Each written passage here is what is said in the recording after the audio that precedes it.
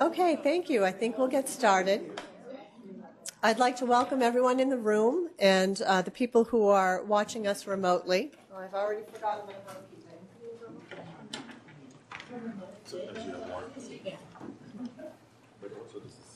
So I'm Kathy Lyons. I'm a member of the Cancer Control Program here, and it is my great pleasure and privilege to be able to introduce our speaker today. But I'll do my housekeeping so that I don't forget. For CME credit, please make sure you sign the form on your way out. And I want to read the following conflict of interest statement.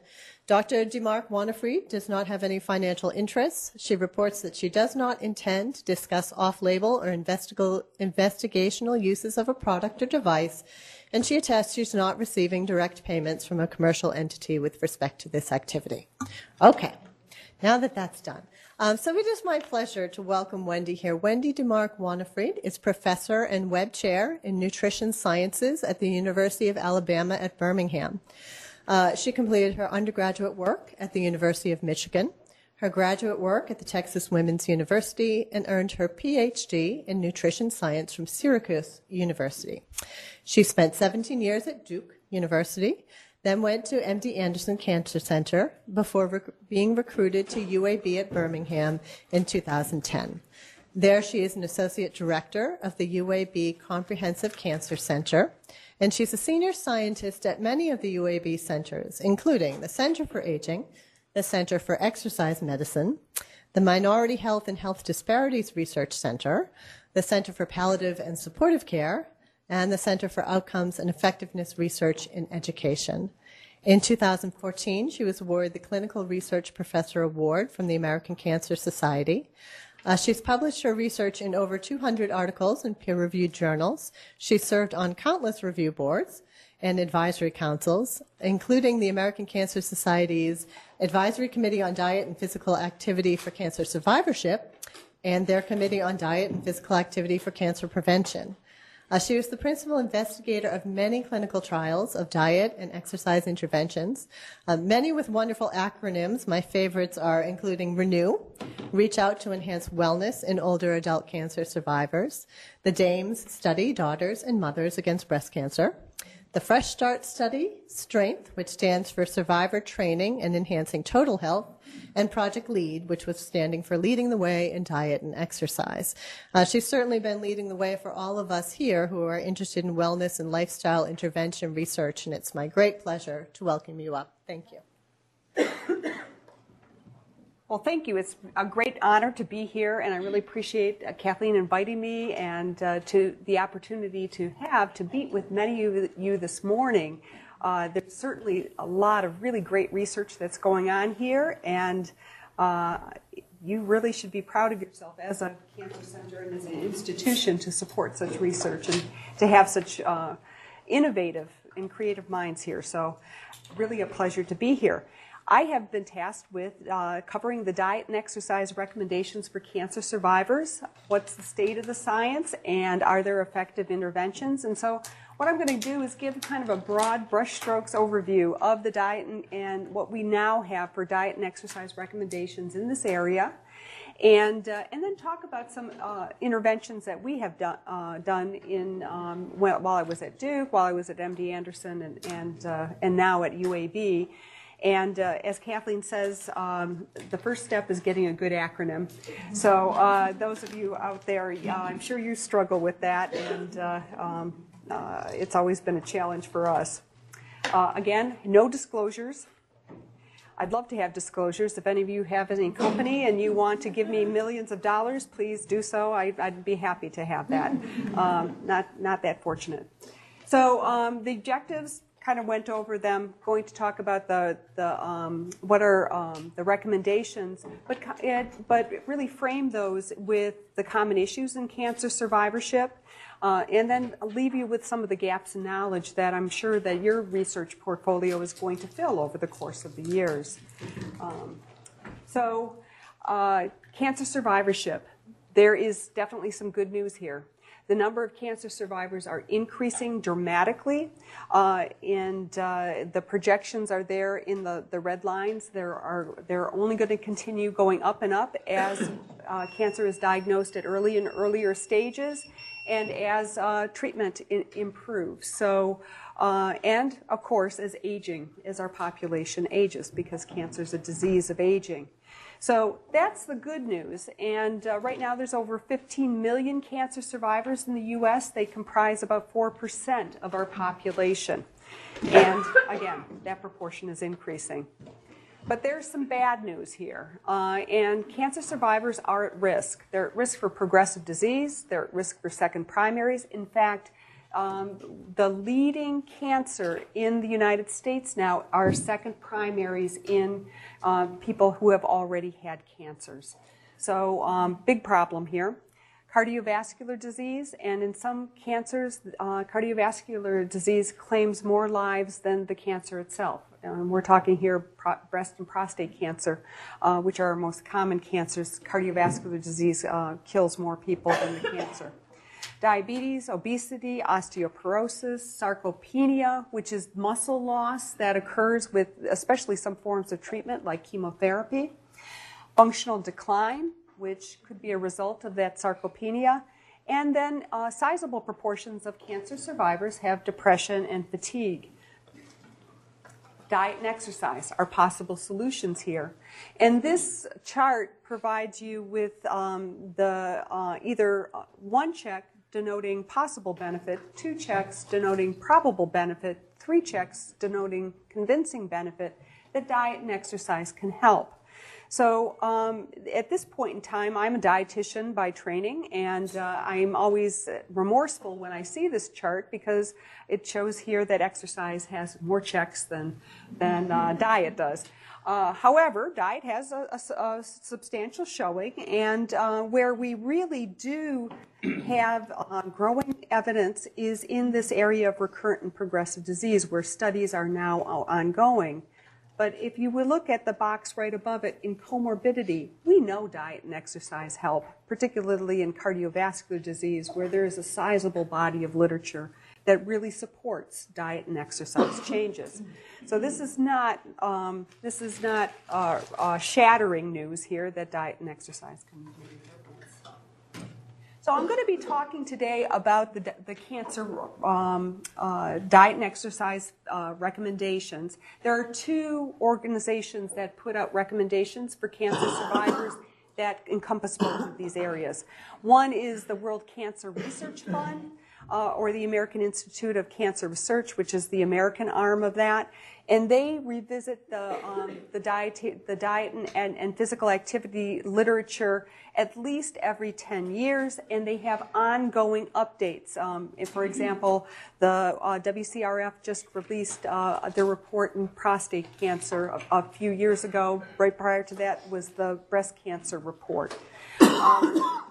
These are much more comprehensive guidelines. They actually have a board that works on these 24/7, and they really do a fantastic job of doing a comprehensive, systematic review.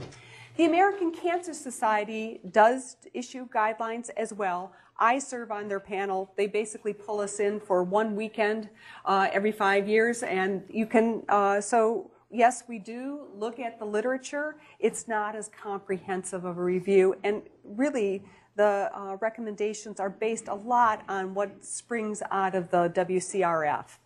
So, I'm going to go through these and talk about the guidelines in order of importance. At the very top is weight. So you see here that there's a little bit more stringent guidelines by the WCRF. Be as lean as possible without becoming underweight. If you read through their document, which is hundreds and hundreds of pages, what they're really promoting is a weight of around 22.5 BMI or lower. So anywhere between 18.5 to 22.5 for the greatest health benefit. The American Cancer Society takes the party line on achieving and maintaining a healthy weight with BMI of 24.9, really kind of signifying the upper range. And so what is the evidence in this area? Well, first of all, we know that cancer risk increases with overweight and obesity. And that is apparent in 8 separate cancers. And here we have a graph of increasing risk with overweight, which is the blue bar, and the added risk of that is associated with obesity, which is the red bar over on top of it. For years, there were these 5 cancers that were on the list: breast. And again, weight is, or overweight and obesity is just a risk factor for postmenopausal disease. It is not a risk factor for premenopausal breast cancer. Colorectal cancer, endometrial is the big winner here as far as, or the big contributor here. Obese women have a 2.52-fold risk of having endometrial, obese women have a 2.52-fold risk in getting endometrial cancer as compared to normal weight women. Kidney cancer, esophageal cancer, and here we're talking about gastric cardia type of esophageal cancer.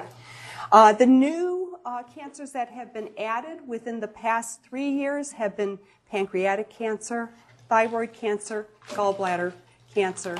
And those are really the new cancers on the block where the evidence has now switched into consensus. And the one that is more probable, that's kind of waiting in the wings, is ovarian cancer, where obesity and overweight are risk factors. So that's obesity and primary risk. What about obesity and mortality? Well, these 2 charts show you that obesity is a risk factor for cancer-related mortality for not just 8 cancers, but for 15 different cancers in men and women.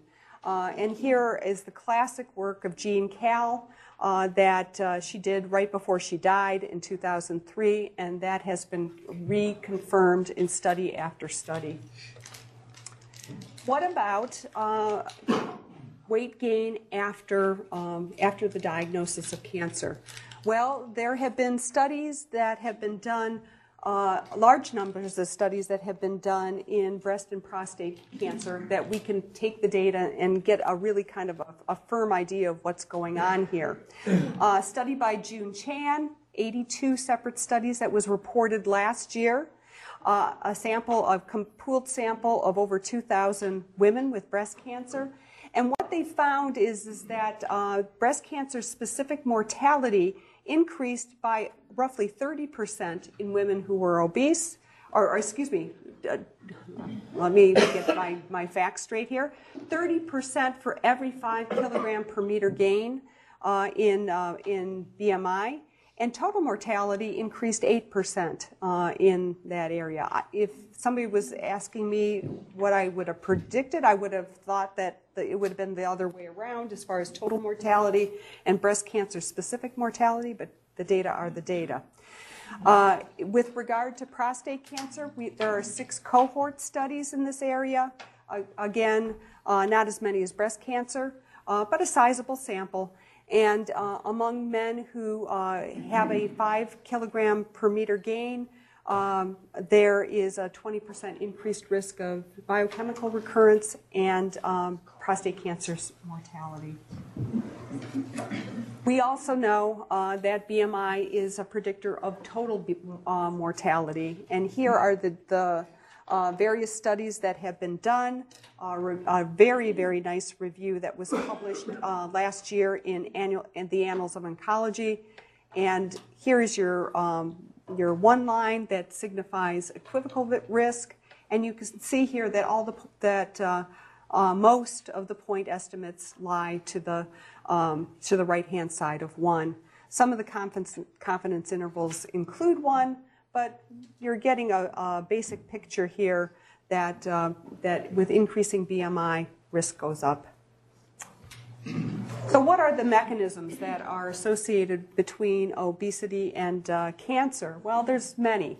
And we really don't know for sure what is the driver here, and most people will speculate that it's really complex, and it's probably a multitude of these different factors. So when people are obese, They have increased inflammation, whether it be CRP or IL-6 or pick your inflammatory marker du jour. Increased adipokines, leptin, for example. There are growth factors, VEGF, EGF, that play into cancer that are increased with increasing obesity. Sex steroids, estrogens are increased in women because of the higher levels of aromatase that resides in fat stores, and therefore then causes women that are obese to have higher estrogen levels. And when people are obese, not only do they have increased sex steroids, but they have decreased binding proteins. So more of that estrogen or more of that testosterone is then there free to interact with target tissue and increase risk. And then insulin, higher levels of insulin. You just have increased levels of substrate, free fatty acids, and glucose, and as well as the comorbidities that may play into cancer, such as diabetes. Then you have the antithesis of these factors, actually agents that will prevent or are used to treat diabetes, such as metformin, that may have a protective effect. Statins may have a protective effect against cancer. So weight loss interventions and cancer survivors, they've actually been going on for a long time. The very first trial was done by DeWard was actually reported in 1993, so 20 years ago. He was a little bit before his time when he started putting women on weight loss protocol. The oncologists did not refer their patients to him, and he had to close his trial early because nobody would refer to him. So kind of shows you that early adopters sometimes do not come out with positive findings. But since the time of DeWard, there have been 17 weight loss trials.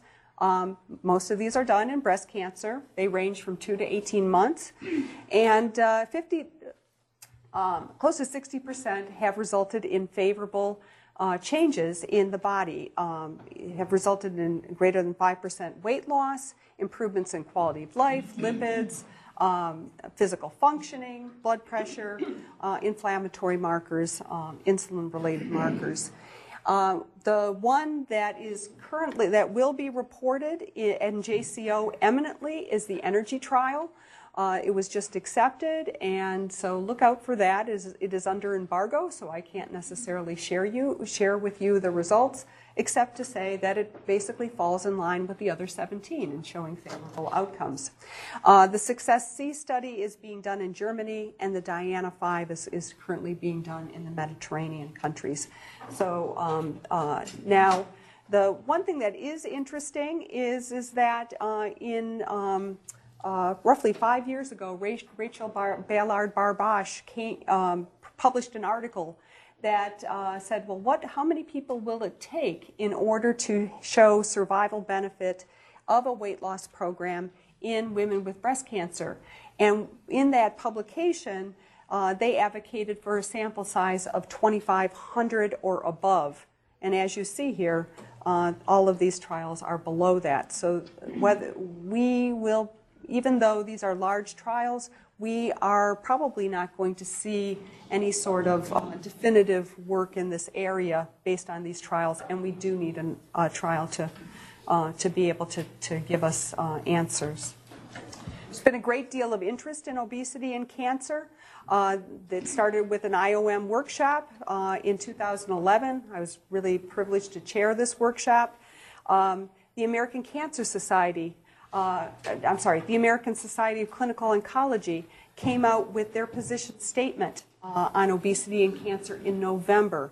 And this has been a mission of theirs, and they have companion pieces here as far as a toolkit for clinicians. So if you're a clinician and you wanted to have some tips on how to approach patients, I really highly encourage you to get this one booklet that's featured here with this clinician that's looking at the scale here.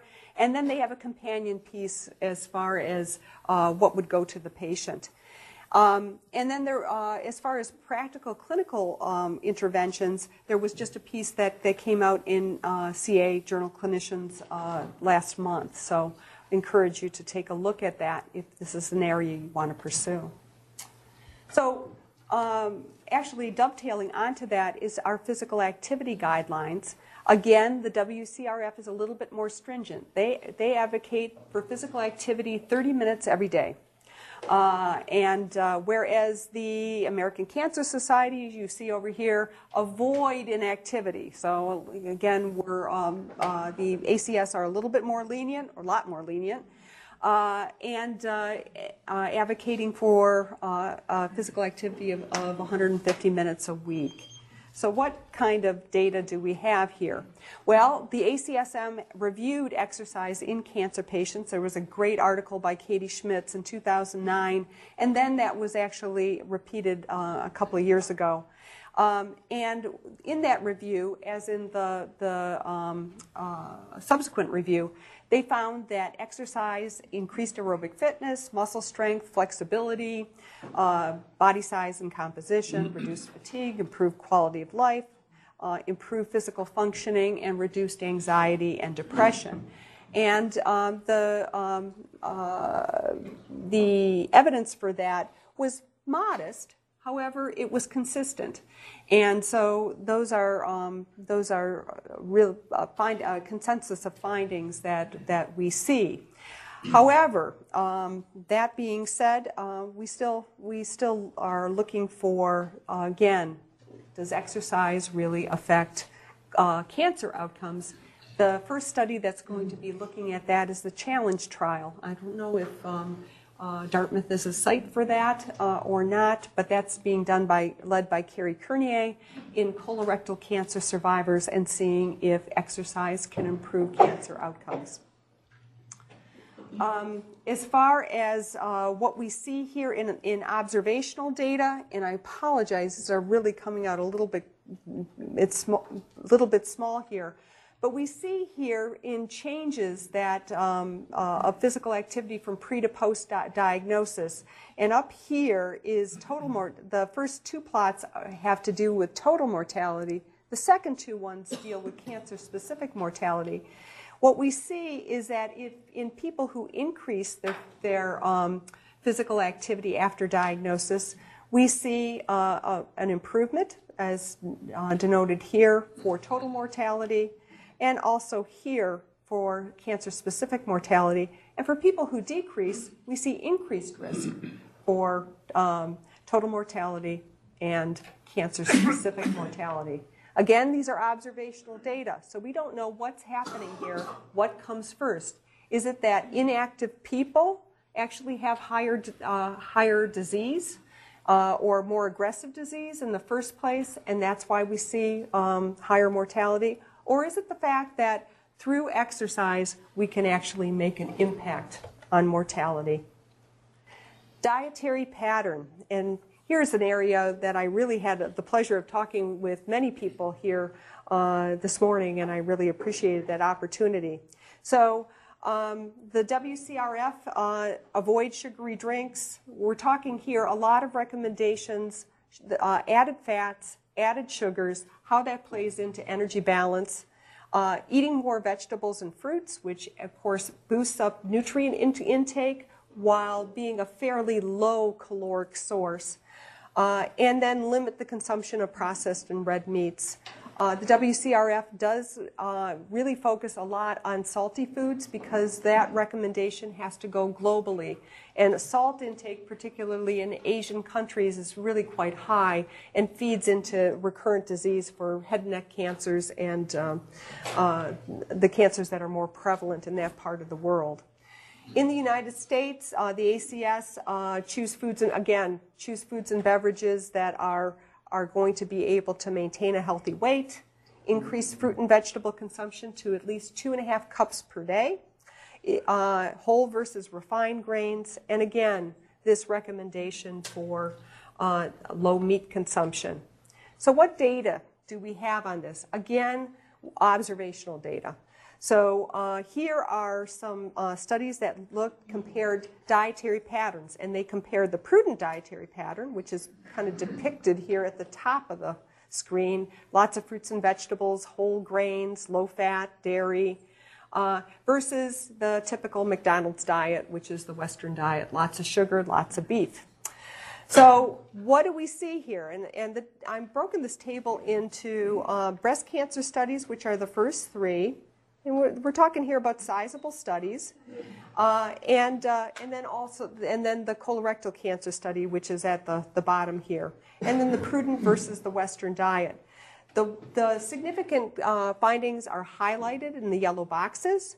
So basically, the study results by Krenke and Kwan line up consistently, and what they show is that the prudent diet is protective for other-cause mortality, and basically reducing other-cause mortality by anywhere from 65% to 50% of recurrence or of mortality.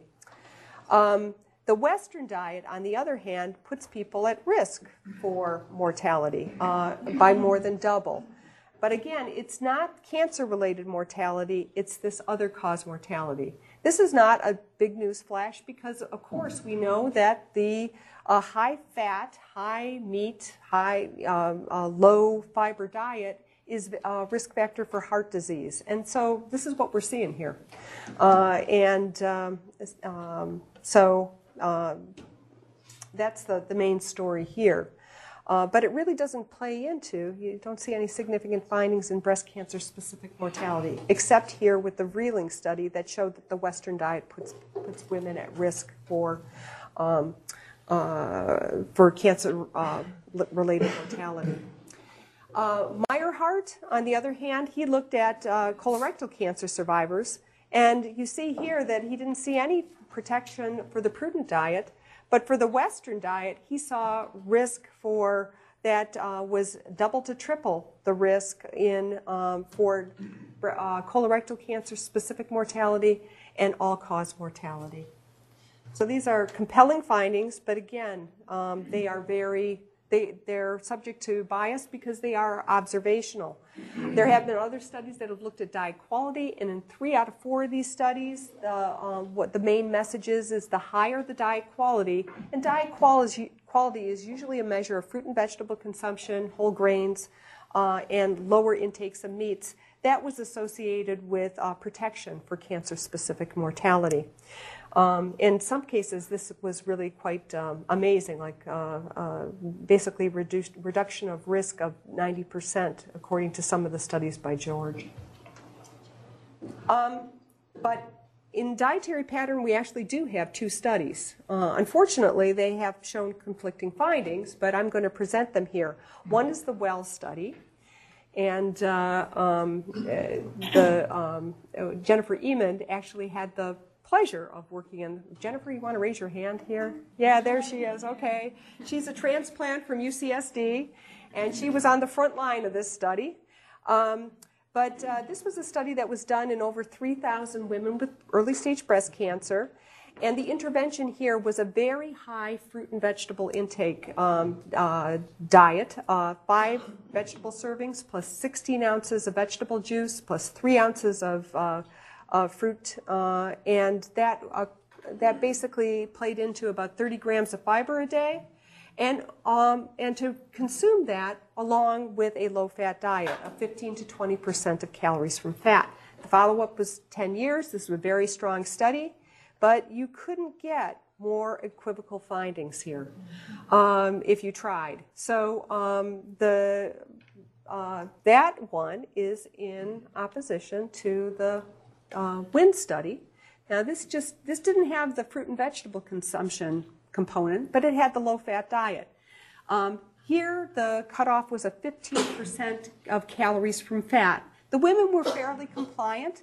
They didn't hit the low-fat 15% of calories from fat, but they did cut their intake down to 20%. So they made substantial changes. In all patients, you saw some effect. Here's the low-fat diet as far as the breast cancer events. And here is the regular diet that was the control arm, healthy diet control arm. Contrary to what the investigators hypothesized, the effect was the strongest in this group, in this subset of women here with ER-negative disease.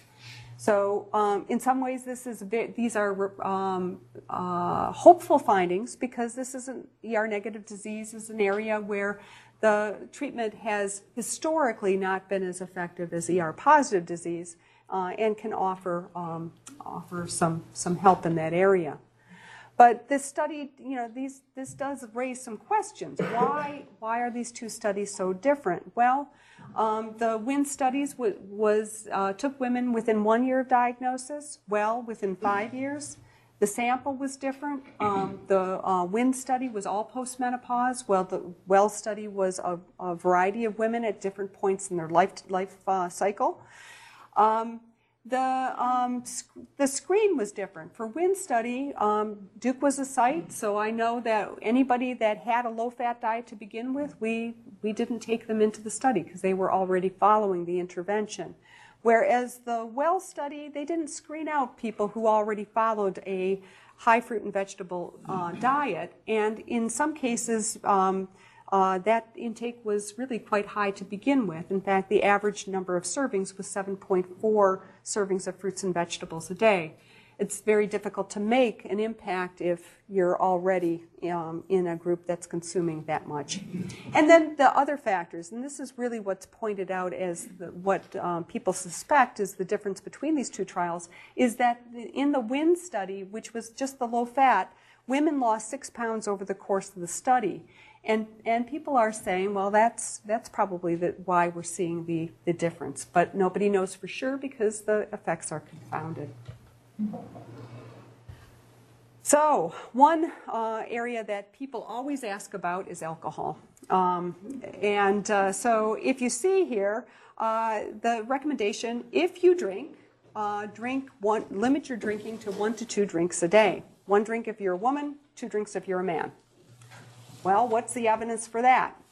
Well, there's really not that much evidence if you look at cancer. Quite frankly, alcohol is not protective for cancer at all. It is a risk factor for cancer, and the alcohol is generally the risk is linear. When you're looking at breast cancer, there's no doubt about it. Looking at the data, however, there is a significant cardiovascular benefit for alcohol. And so that's why the recommendation is in there, because a substantial number of women, and I say that because many women with breast cancer, this is an issue that they need to, is one that they want to find out about, is the cardiovascular risk is high. Now, granted, so, what do you tell those women? Well, you basically, the data show that women that have breast cancer that continue to drink have higher levels of contralateral breast cancer. However, they don't die from the breast cancer, and their mortality rates are actually better if they drink. So they recur more often, but they survive better. So the woman has to decide, where am I in this? And also looking at the family tree is important. If this woman comes from a family where cardiovascular disease kills most people, well then that drink of red wine might help.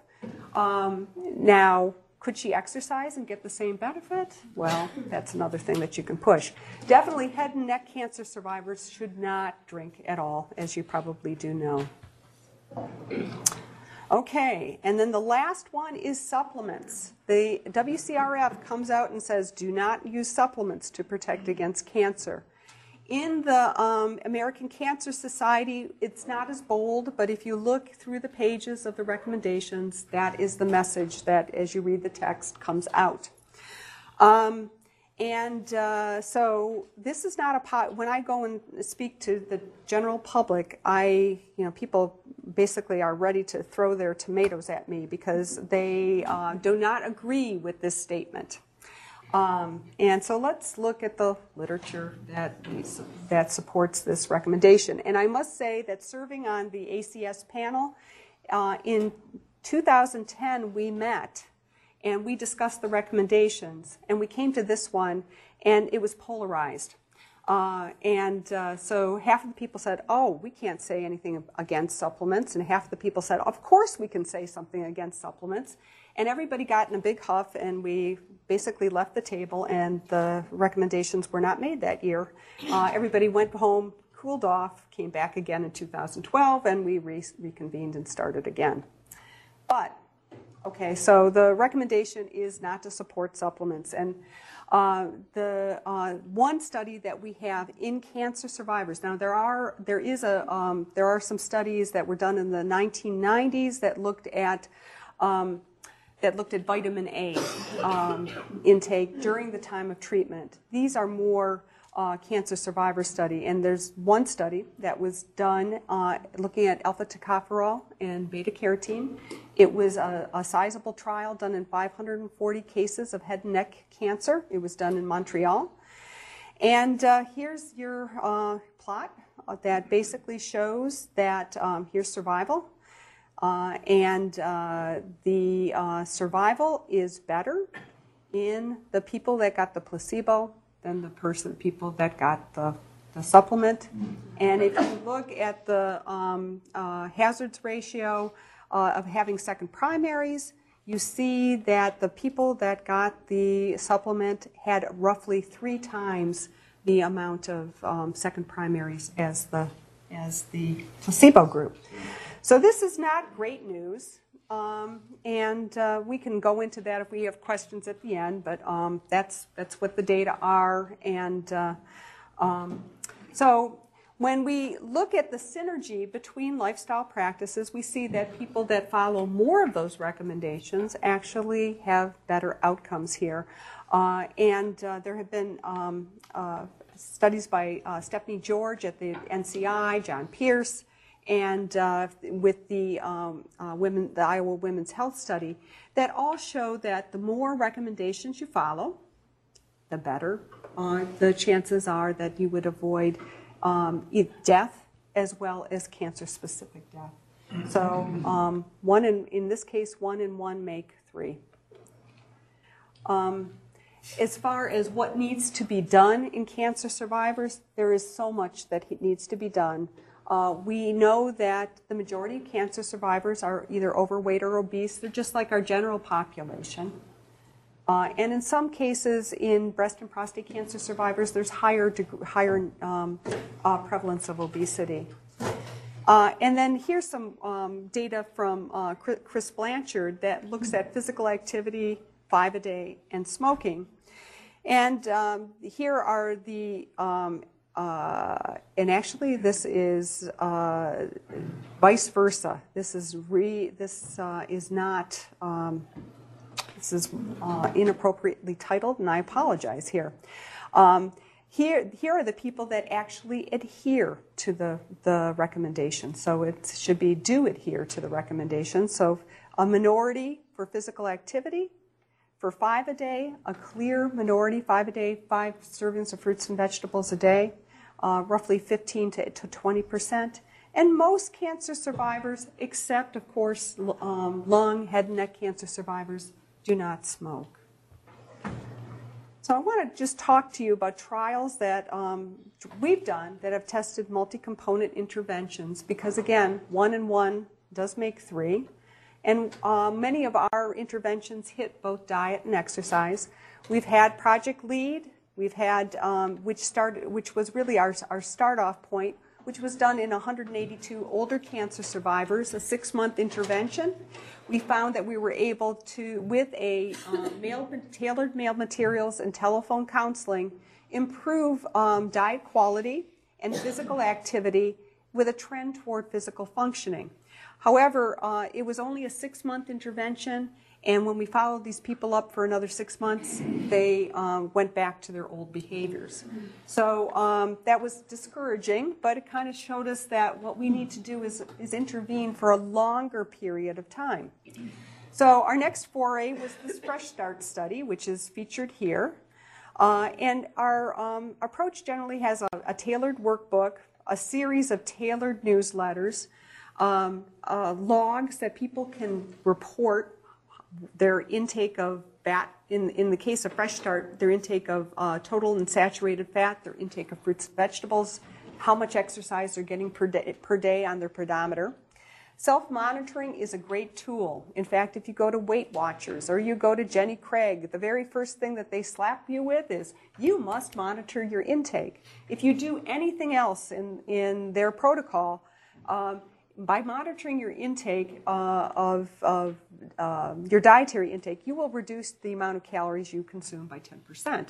So, of course, this is it's an effective intervention. Fresh Start was done in 543 breast and prostate cancer survivors who were diagnosed within 9 months. And what we found with that intervention is that, yes, we were able to change fruit and vegetable intake, dietary fat, increase physical activity, and that intervention was 12 months in length. And that intervention was durable. When we went back to that population 2 years afterwards, they were still exercising. They were still following a high fruit and vegetable intake. The thing that they weren't doing is they weren't watching their dietary fat, which those of you that aren't behavioral scientists may be interested in the fact that there are additive behaviors and there are reductive behaviors. When you take something away from people, it tends not to be durable. Whereas if you add something, it has a greater potential of being a durable effect.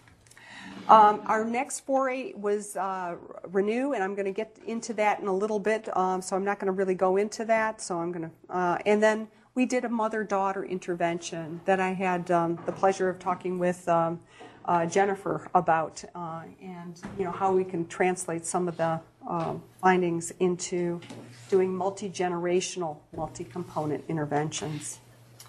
So the commonalities across our interventions are that we are able to, with behavioral theory, and most of our work is it takes from social cognitive theory as well as a trans-theoretical model in order to shift behavior. And we do a host of various tailoring for our patients. Here are just some of the variables that we use: age, weight, gender, race, ethnicity, some of the typical ones that a lot of people do. But we also tailor on cancer type. Cancer coping style is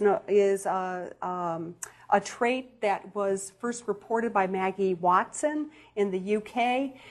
And the cancer coping styles that you may be most familiar with are the fighting spirit versus fatalism.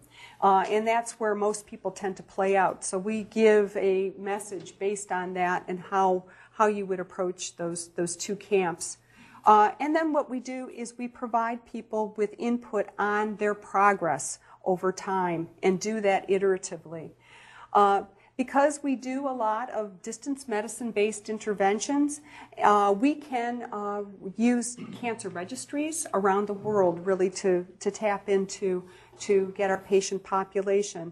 And because of that, we have excellent reach. Here's the reach for the Renew study, which was in 21 U.S. states, a Canadian province, and also the UK. So we were able to deliver this intervention anywhere in the English-speaking world.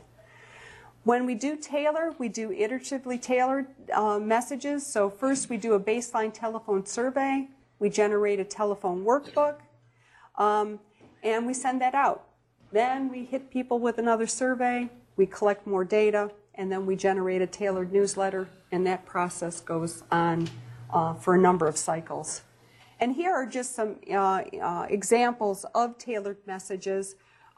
We address barriers to different behaviors via an advice column. This top one is ask Miss Green, who's going to tell you about how you would increase your fruit and vegetable consumption. And this particular message is for people who eat out a lot. Well, how do you eat a lot of fruits and vegetables when you go to a restaurant? Again, these messages are iterative, so we give people graphs and we give them reinforcement, or we give them encouragement if they're not able to adhere to their goal. And then what we do is we really do customize our advice so that if people are eating a lot of fat, they will get a different message if they eat a lot of fat through ice cream, cookies, and chocolate candy versus if they eat a lot of pork chops. And so we really do hone in on where people are going astray. This is the Renew study, and here what we did is we tested the impact of a diet and exercise mailed material and telephone counseling intervention in 641 older adults. These people were not only older adults, but they were long-term cancer survivors, more than 5 years out past diagnosis. Again, tailored workbook, series of tailored newsletters, a poster that they could hang on their fridge. What you don't see here is a little tailored magnet that says, "Hi Maggie, time to get exercising," and a portion plate, which they really loved, and exercise bands. And then they, because this was an older population, the older population said, "We want to be able to talk to a human being." So we had, here's a picture of one of our telephone counselors on the telephone with one of our patients. Study schema, typical clinical trial where you take your cancer survivors, half of them are assigned to the intervention group, half to observation, and this is a waitlist control. And so at 1 year, then what you do is you flip your groups, crossover design, and then the intervention's delivered to the waitlisted group. The immediate intervention is observed, and then 2-year follow-up. This study had 24% attrition at 2 years, which isn't bad for a 2-year study, in adults that were age 65 to 91. Oh, I lied, 65 to 87. I didn't, okay. Please forgive me, I did not memorize that well enough. This kind of shows you our demographic here of the people that came into the study. You can read this as much as well as I can. And the results of this trial were highly positive. We got significant results across the board for physical function, for their adherence to exercise, fruit and vegetable intake, saturated fat intake, healthy eating index, weight, BMI, and their quality of life. So this was a very positive study, and those results were reported in JAMA. And then we did the follow-up at 2 years and found that for diet quality, what happens here is the dashed blue line is the immediate intervention group. The yellow line is the waitlisted control group that then gets their intervention at 1 year and then comes up to the same level as the immediate intervention group. Same trend for physical activity, same thing for weight loss. So for these 3 outcomes here, for diet quality, activity, and BMI, the intervention was not only reproducible, the effect of the intervention, but also durable at 2 years. And in fact, this stands as one of the few weight loss trials in this area that is durable. With physical functioning, unfortunately, when you stop intervening in older cancer survivors, they start declining. So we did put them at a higher, when we intervened, we left them at a higher level, but in order to keep them going, you'd probably have to hit them with a higher level of an intervention afterwards. So I want to end with a study that we're doing now. It's a gardening study. And we got into this because there was an expressed need or expressed interest for more holistic interventions that it was expressed by cancer survivors.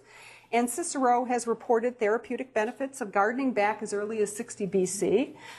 So we did a pilot study, and we found across a large variety of adult cancer survivors, childhood cancer survivors, and their parents, and tested a year-long intervention and found that the fruit and vegetable intake increased by 1 serving in roughly 50% of our adults. Up to 67% increased their physical activity by at least 1 day a week. And then improvements in 100% of our people in 3 out of 4 functional tasks, whether it be grip strength, the 30-second chair stand, the 6-minute walk, and the 8-foot get up and go. So our childhood cancer survivors didn't improve as much as our adults, probably because children have higher levels of function, but their parents did very well. So our intervention is a year-long intervention that we work with the cooperative extension. We give the cancer survivor the supplies they need to either do a raised bed garden, which is featured here, or 4 earth boxes, which give them equivalent square footage. And they are paired with a cooperative extension, a master gardener from their cooperative extension county facility, and followed for 3 years. Now, in Alabama, it's a little bit different than New Hampshire. We have 3 growing seasons. So you have maybe 1, half, I don't know. But they do a spring, a summer, and a fall garden. So I just want to give you, I think I have enough time to still talk a little bit. I grew up on a large farm that had not had a garden in all of my adult life. Susan Rossman has a garden now. A cancer survivor, she was one of the first participants in a UAB study called Harvest for Health. I liked the idea of growing because it was the whole circle of life. Plus, taking better care of myself was going to be a big part of that. Having some fresh vegetables. Harvest for Health pairs cancer survivors with master gardeners from the Alabama Cooperative Extension System. The premise is simple. If we had a vegetable garden in people's yard, would they eat more vegetables? What we found is that they not only eat more vegetables, they also get more exercise. The study began in 2011 in Jefferson County. The master gardener and cancer survivor met each month for a year, planting and tending a fall, spring, and summer garden at the survivor's home. UAB provided the gardening supplies, raised beds or earth boxes, plants, and tools. The survivors supplied the labor and reaped the benefits. What we found in that study is, again, the diet improved, the exercise improved, and the physical functioning improved. And, says Rossman, growing a garden helps cancer survivors fight back against a terrifying disease. And I think what I felt was better about the fact that, A, I'm controlling a lot more things in my life than I was before, which gave me a more positive outlook, which made me feel better about, I can live to be 90. Easy. Master Gardener Mary Beth Shaddix believes in the healing power of growing your own food. I love to grow my own food, and I want to tell as many people as I can how fun it is and how rewarding it is and how tasty it is. Because I promise you, if you've grown it yourself, you thought you didn't like it, the fresh homegrown one that you try may just change your mind. The Master Gardener's role is to provide expert advice and assistance and to be a cheerleader for gardening. Whether you have a backyard spread or a pot on your porch. I think there's room physically, space-wise in your life, and I also think there's room on your kitchen table, no matter what you're faced with in life. I think if you make this a part of your routine and a part of your natural curiosity about what nature can do, sure, why not? Encourage everyone to try this. With support from the Community Foundation of Greater Birmingham and the National Cancer Institute, Harvest for Health is now recruiting cancer survivors and master gardeners from across Alabama, from Colton to Montgomery to Moore. In 10 years, what I would really like is if we had a program that was sustainable on a national level. Rossman is not part of the study any longer, but she has kept her garden going. The simple act of growing something has had a profound impact. I think that cancer can be the worst thing that ever happened to you, or it can be a life-changing event that you do something with instead of letting it do something to you. I think if every cancer survivor that wanted to produce something like this, it could change the way they look at everything. So that's our newest intervention on the block. And it's really exciting, and in fact, the grant application was reviewed yesterday, so I'm, knock on wood, hoping that it works.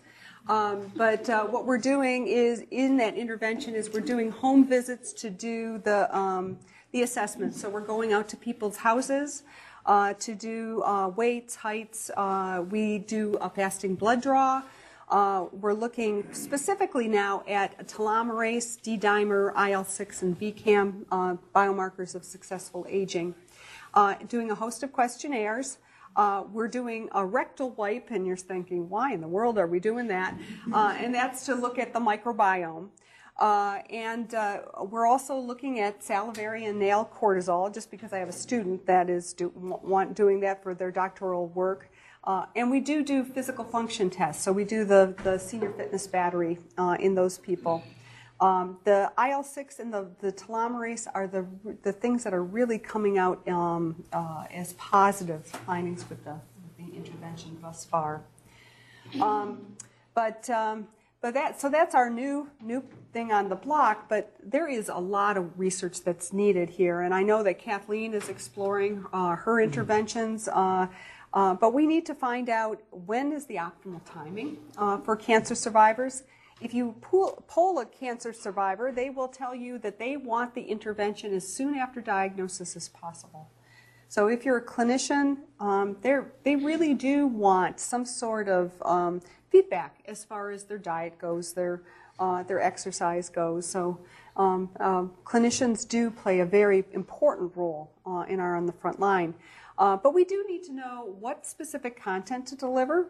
Again, we do. Weight loss looks really exciting. However, we do need a clinical trial that's going to give us answers there. We need to know about sequencing. So if you do a multi-component intervention, should the diet come first? Should the exercise come first? Should smoking cessation come first? Or should we hit them with everything at once? I don't know. And we need to know what kind of outcomes we can have, what those mechanisms of action might be, and then factors that can modify that effect. We need to know optimal delivery channels, and that's all going to depend on the audience. If you have a childhood cancer survivor, they may respond to something on an app, whereas a 65-year-old or an 80-year-old may say, if you put anything on my phone besides, who I should dial, forget it. I'm not going to use it. And we do need cost effectiveness data on our interventions. So with that, I'll stop and have 5 minutes for questions, and either on interventions or on the guidelines. So thank you for your attention.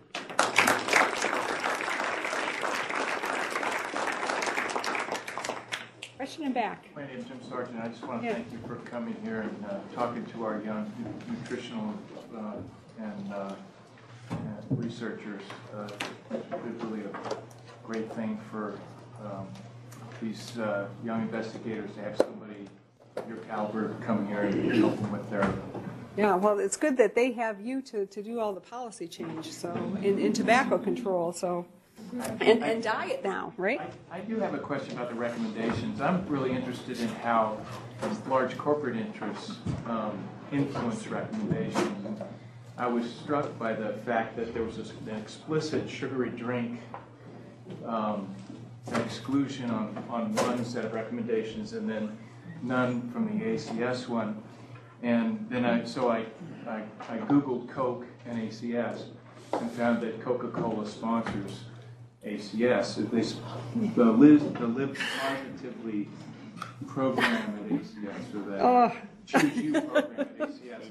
So my question, as somebody who nothing worked sacred, on those is it? recommendations, were you aware of any kind of corporate maneuvering to try to influence what your panel was trying to get across from the ACS to cancer patients?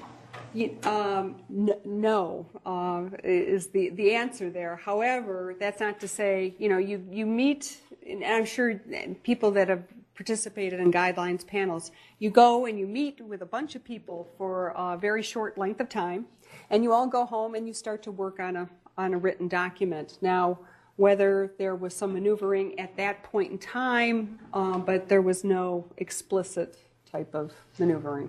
Did the panel recommend a sugary drinks recommendation, or did the panel not reach agreement on that?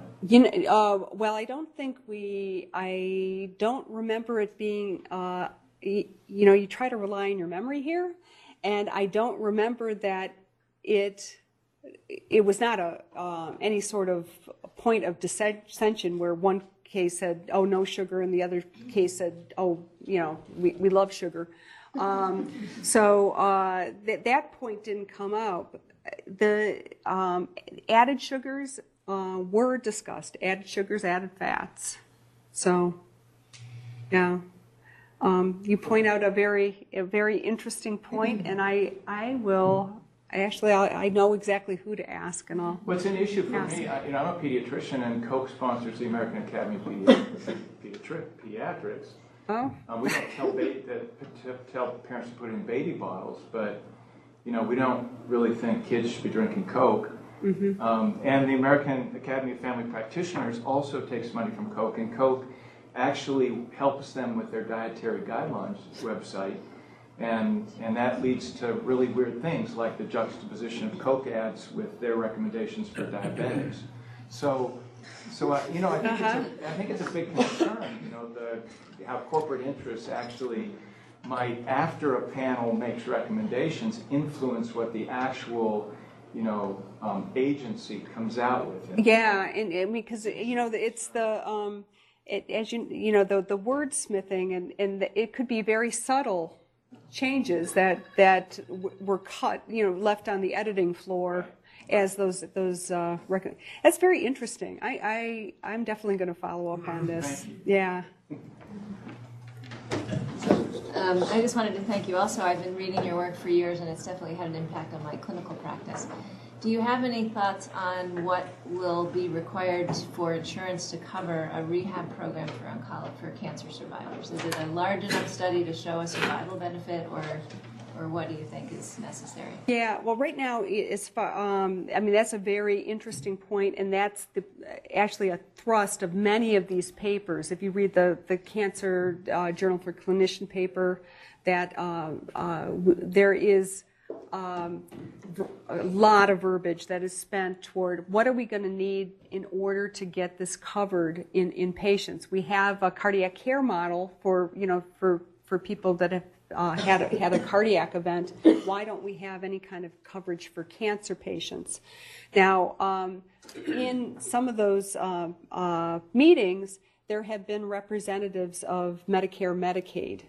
And Medicare, Medicaid will cover it's same sort of obesity coverage that people would get. So they'll cover 2 visits for an obese cancer survivor. But they will not cover any sort of visits just for physical, general physical activity. They will not cover visits for overweight, so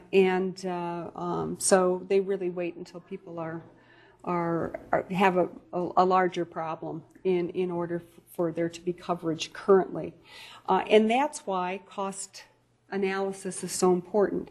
Now, is it to say that intervention has to be cost effective in order to be delivered? Probably not. But what we need to know are the costs of that intervention, and then the benefit, whether it be quality of life, whether it be some hard cancer outcomes that's at the end of it. And there are some people that say what you do need is a survival. You need a survival, a show of survival benefit in order for coverage to occur. So, so right now we're kind of left with a little bit of a mess. There are some really quite nice websites that the Livestrong Livestrong website is actually quite nice for cancer survivors, for exercise, for watching calories. However, I think a point,